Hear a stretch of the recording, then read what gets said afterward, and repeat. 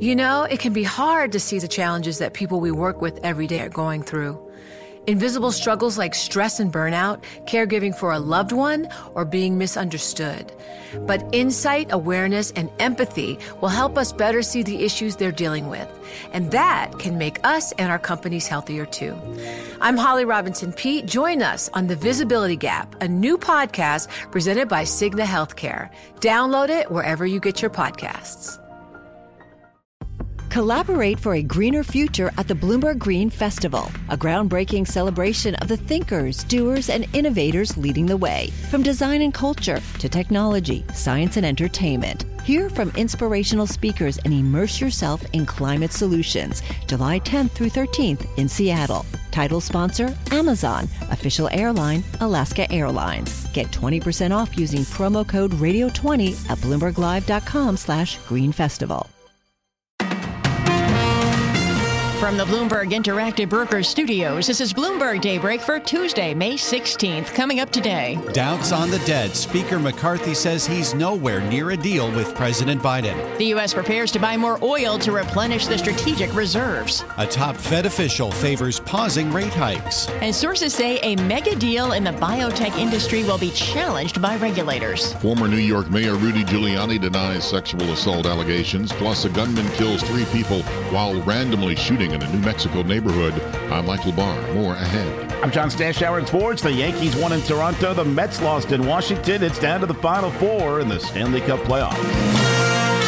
That's all straight ahead on Bloomberg Daybreak. The business news you need to start your day in just one 15-minute podcast. Each morning on Apple, Spotify, the Bloomberg Business app, and everywhere you get your podcasts.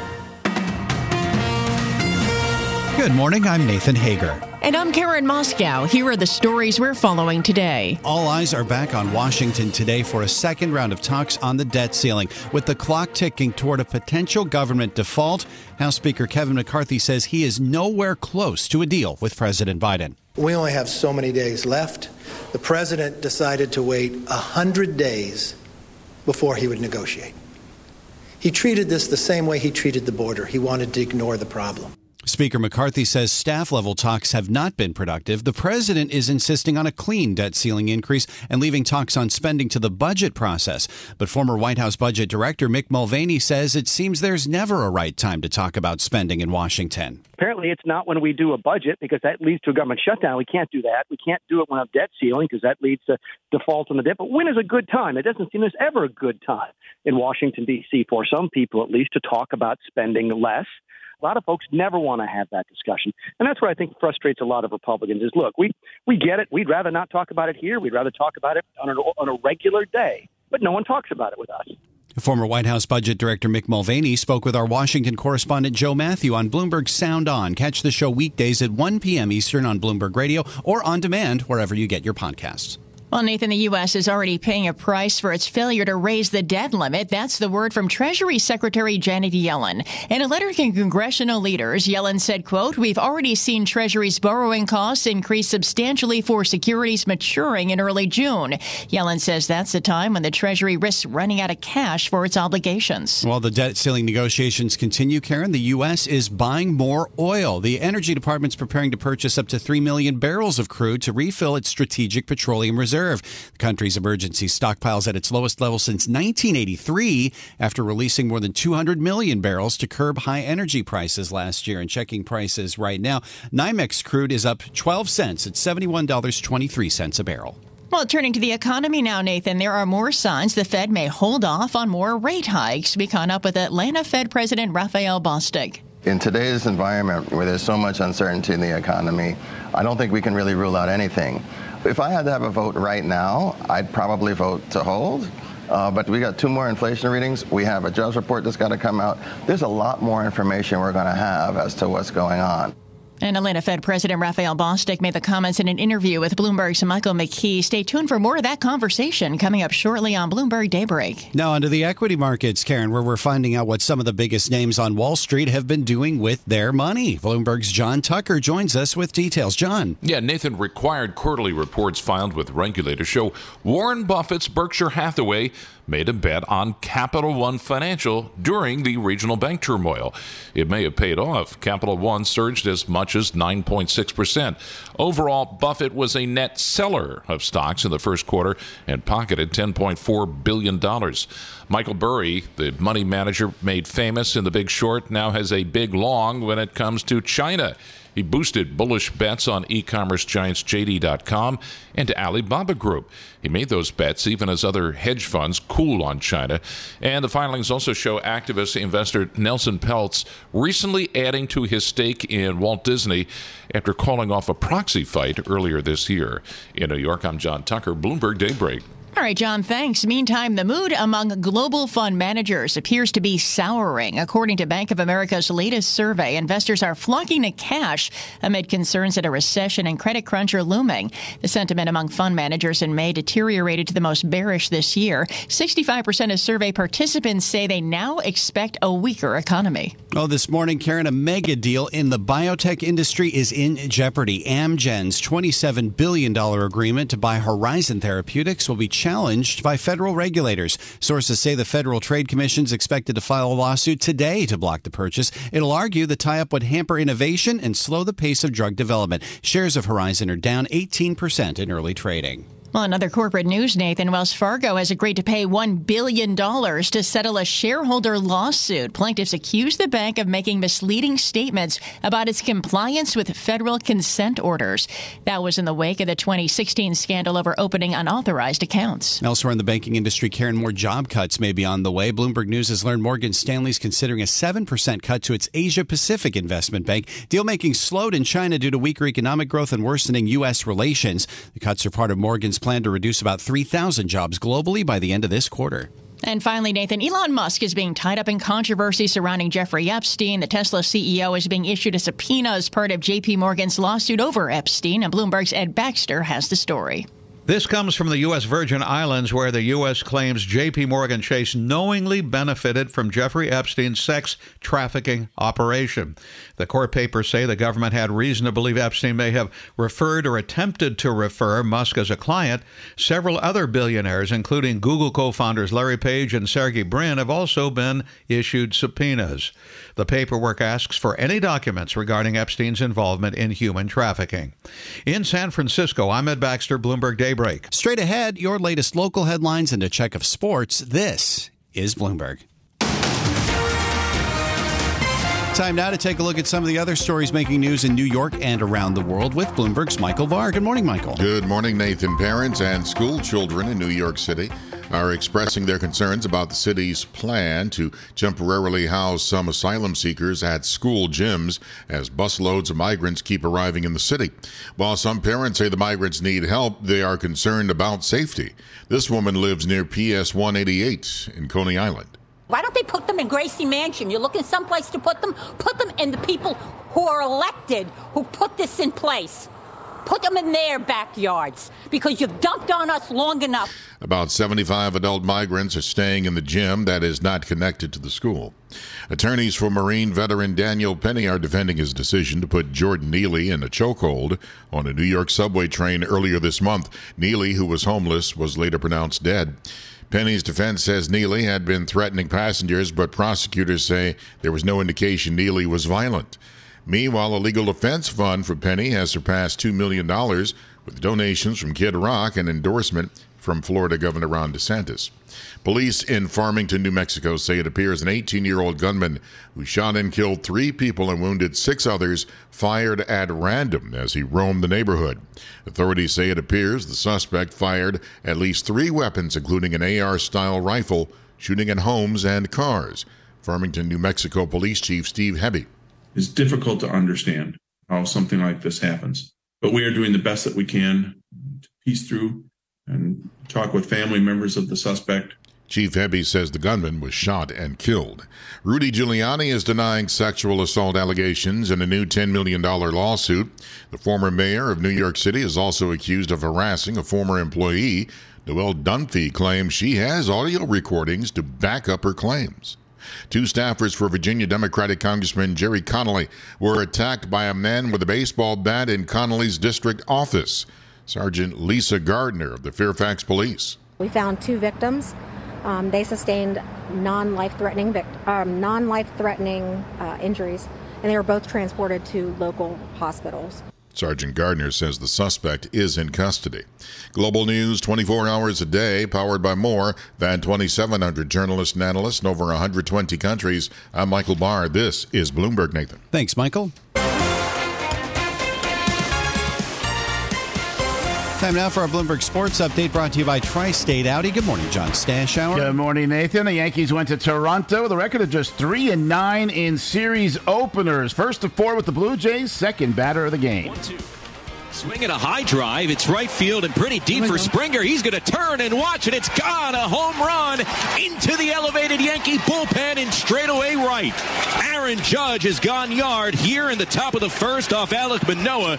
It is home run number 9, and the Yankees are in front 1-0. On WFAN, 3 batters later, a Willie Calhoun 2-run shot. Judge hit another solo shot, 8th inning. That one went 462 feet to straightaway center, so 4 homers in the last 3 games for the American League's all-time single-season leader. The Yanks led 7-0, held on to win 7-4. Mets lost in Washington 10-3. David Peterson's now 1-6 with an 8 ERA, and the Mets have lost 15 of their last 21. Haven't won a series in a month. And this next series won't be easy, hosting Tampa Bay, who comes in with a record of 31-11. Justin Verlander on the mound tonight, his first Citi Field start as the Met. NBA and NHL playoffs both down to the Final Four. The NBA's West Finals start tonight in Denver. Nuggets and Lakers.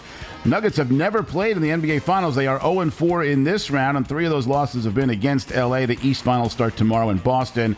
Celtics and Heat. Dallas Stars into the Stanley Cup West Final, beat Seattle in Game 7 2-1. Will now take on Vegas. NFL broadcasting news. Matt Ryan says he's not necessarily retiring after 15 seasons, but he is joining CBS as an analyst. And the NFL says one of the wild card playoff games will be aired on Peacock, NBC's streaming service, so it won't be on free TV. John Stashower, Bloomberg Sports. The countdown has begun. This May, 1,000 global leaders will gather in Doha for the Qatar Economic Forum powered by Bloomberg, held in conjunction with our official partners, the Qatar Ministry of Commerce and Industry and Media City Qatar, and premier sponsor QNB. Join heads of state, influential ministers, and leading CEOs to make new connections and gain unique insights. Learn more at QatarEconomicForum.com. Live from coast to coast, from New York to San Francisco, Boston to Washington, D.C., nationwide on SiriusXM, the Bloomberg Business app, and Bloomberg.com. This is Bloomberg Daybreak. Good morning. I'm Nathan Hager. There is no sign of rate cuts in the near term. That's the word from Atlanta Fed President Raphael Bostic, speaking with Bloomberg's Michael McKee about monetary policy, inflation, and the recent banking crisis. Bostic says there's still a ways to go to tame price pressures, and he hinted at what the Fed's next move might be at next month's FOMC meeting. Let's listen in to that conversation now. Headline CPI and core CPI have come down from their peaks, but they seem to have kind of stalled out. The Atlanta Fed has an underlying inflation dashboard that shows a bunch of other measures of inflation, and a lot of those are worse now than they were a year ago. So has the Fed done enough? Well, first of all, thanks for being here. It's really good to have Bloomberg as an attendee at our conference. This is a really good group, and your team really contributes a lot to that. And when I think about the trajectory of inflation, I think that we've made a really good progress on that. If you think about where the economy was and where inflation was last summer compared to where it is today, we've seen really positive things happen. We're not at the 9 and 10% levels. We're in 4.5 to 5 range. Now, look, that's still two times what our target is, so there's still a ways to go, but I do think that we've seen a lot of some of the froth really come out of the inflation measure. You know, one of the things I look at, one of the measures I try to keep track of is the number of goods in the basket of this that's used to calculate the CPI that are showing inflation above 5%. Right now, in the latest report, that came under 50%. Less than half now are in that range, where at one point it was 70 or 80%. So I think we're seeing that breadth narrow, and that's a really positive sign. So I think we are starting to see our policies really work. But do you rule out any more additional rate increases? No. Oh, no. Look, in today's environment where there's so much uncertainty in the economy, I don't think we can really rule out anything.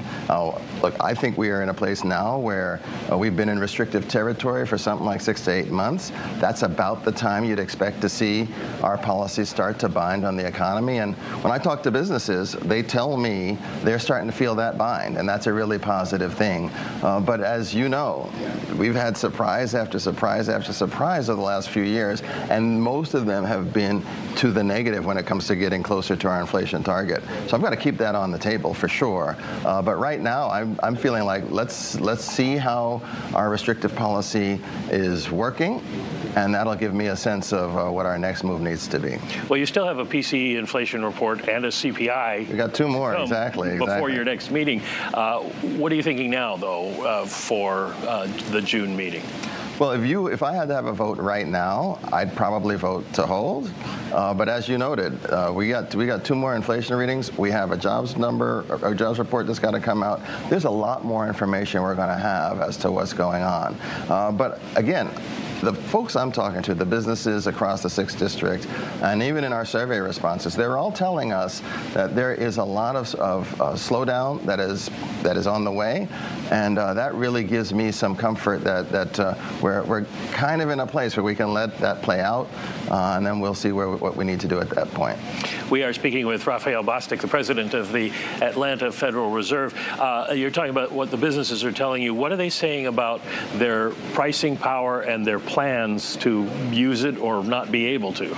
So, it's really interesting. Through most of the pandemic, our business contacts have said, if we needed to raise prices because our costs for input were going up, they could just pass that through, and the consumers were accepting that.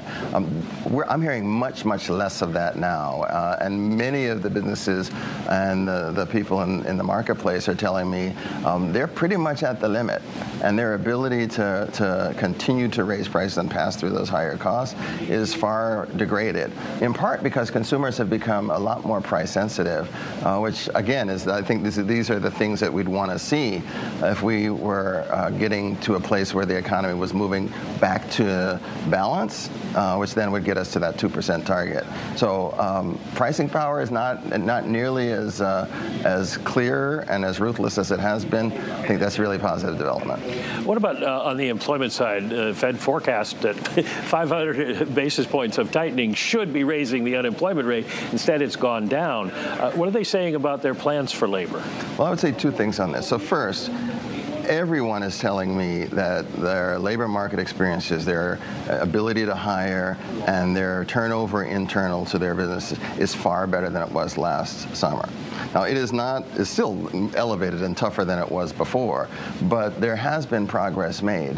The second piece to this, though, is that we just came through a pandemic where many families are thinking about how they're going to work.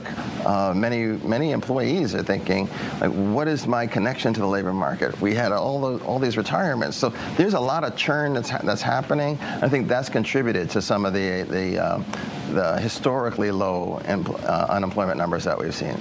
If I can use a phrase you're not allowed to use in economics, is this time different in the sense that it was so hard for companies to hire coming out of the pandemic that this time they're going to hoard labor, and we may not see the kind of unemployment rates that you forecast?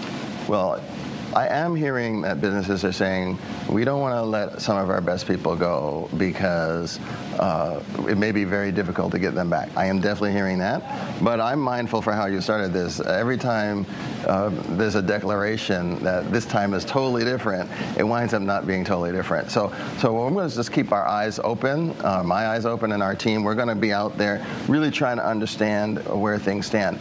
I do think and the pandemic is triggering some real structural changes that it's going to take a while for us to understand those things.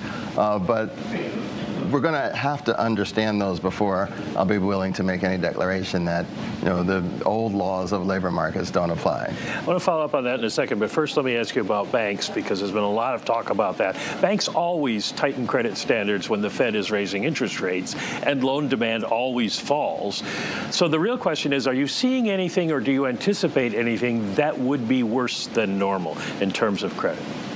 That's a good question. So, look, as you noted, when we raise interest rates at the Federal Reserve, we expect loan conditions and lending conditions to tighten. That has happened. That I usually don't want it to happen in such as volatile a way as it has with the Silicon Valley Bank challenge and other things. But a lot of this is going as expected, as I expected it would. Now the question is it going to accelerate? Is it going to stay where it is, or is it going to slow down? The bankers that I talk to tell me that the rise of liquidity risk as something that's really on their radar screen has caused them to want to be more conservative in terms of their willingness and desire to lend.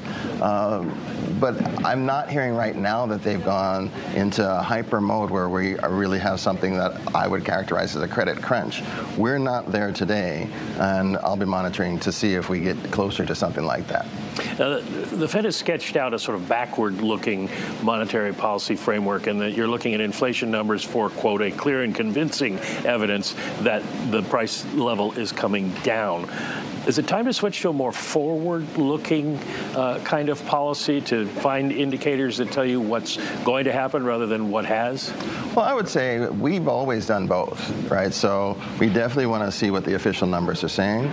But through our regional economic information network, we are talking to businesses all the time. Through our surveys, we have a pretty robust survey shop, and we're talking to businesses, and we get feedback from businesses in those cases. And some of the questions we ask are, as you're setting wages moving forward, are you doing that as a catch-up because your workers feel like they're falling behind, or are you doing that because you think that pricing is going to be where you need to do that? Today, what businesses are telling us is that they're in catch-up mode.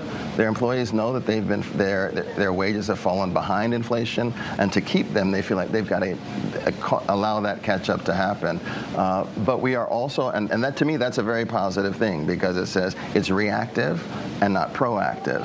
And as long as we stay in that environment, I think the probability that we get inflation to continue to recede is very positive. Now, you've said, and most of your colleagues have said, that you anticipate keeping rates where they are, at least through the end of this year, possibly into next year. Is there any circumstance under which you think you would change that view if inflation came down quickly, or if the economy sort of fell apart? Well, of those two scenarios, I would be more inclined to change if inflation came down quickly.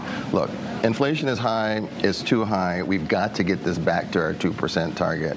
If we do not do that, inflation expectations change, and you might get into this cycle where it becomes very, very difficult to get back down to a reasonable level. And that has all kinds of bad implications for families, for investment, for businesses, and for the country. So we've got to get that under control.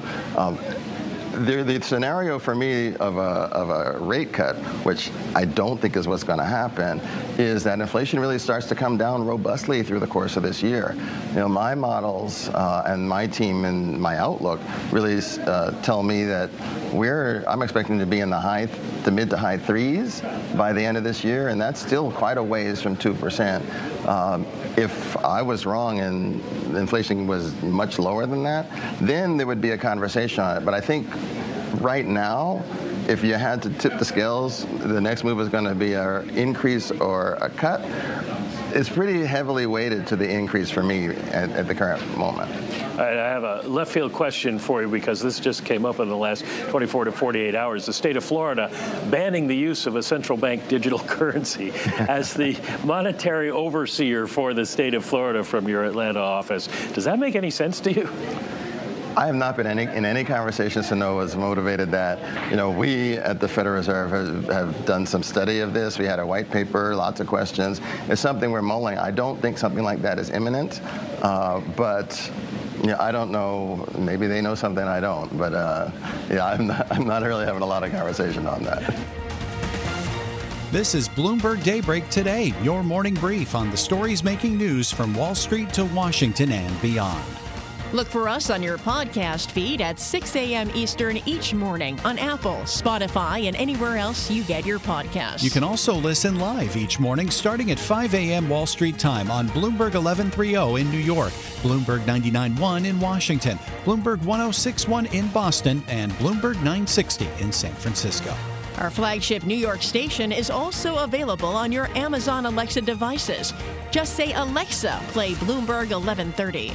Plus, listen coast to coast on the Bloomberg Business app, Sirius XM Channel 119, the iHeartRadio app, and on Bloomberg.com. I'm Nathan Hager. And I'm Karen Moscow. Join us again tomorrow morning for all the news you need to start your day right here on Bloomberg Daybreak.